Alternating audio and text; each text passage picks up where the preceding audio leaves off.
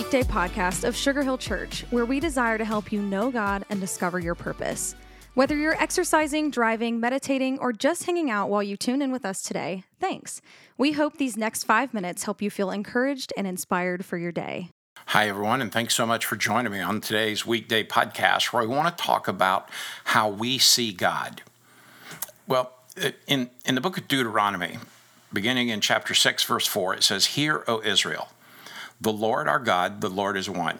Love the Lord your God with all your heart and with all your soul and with all your strength." The person who comes to a proper and right belief about God is relieved of 10 million earthly problems.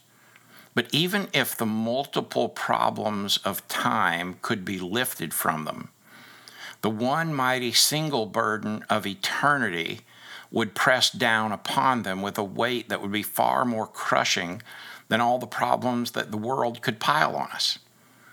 This is why living a resurrected life is such an important part of the gospel story. The gospel didn't end because Jesus didn't say, "I am finished." Jesus said, "It is finished." What is finished? What is finished is the battle that he already won over sin and death.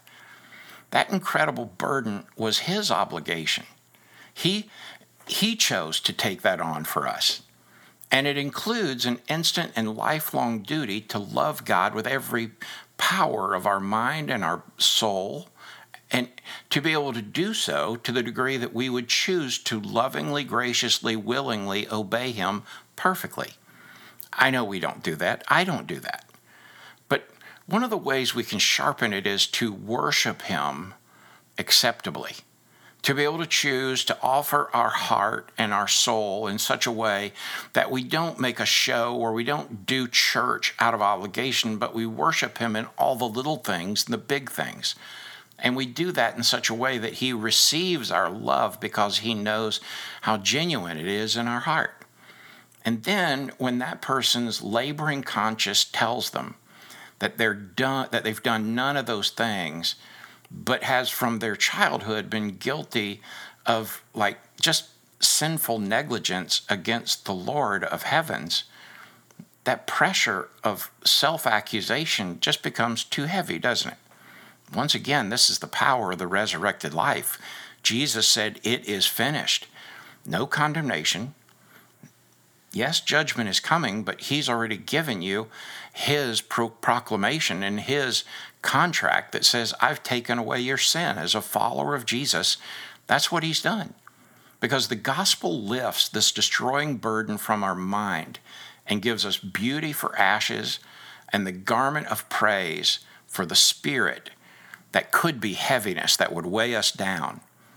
Let us not stoop to a low view of God and destroy the power of the resurrection gospel in our life today.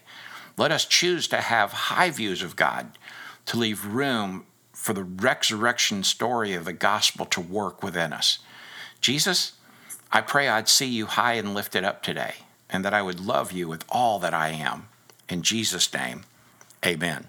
Thanks so much for joining me, friend, on today's Weekday podcast. Thanks so much for joining us today for the Weekday podcast. Our prayer is that the encouragement you just heard would help you live more like Jesus today. We would love to see you at Sugar Hill Church for one of our gatherings each Sunday at 9:30 and 11, and we're always streaming live at live.sugarhill.church. Thanks again for joining us today. As always, if today's message encouraged you, share it with friends and family by tapping the share button. Have an awesome day.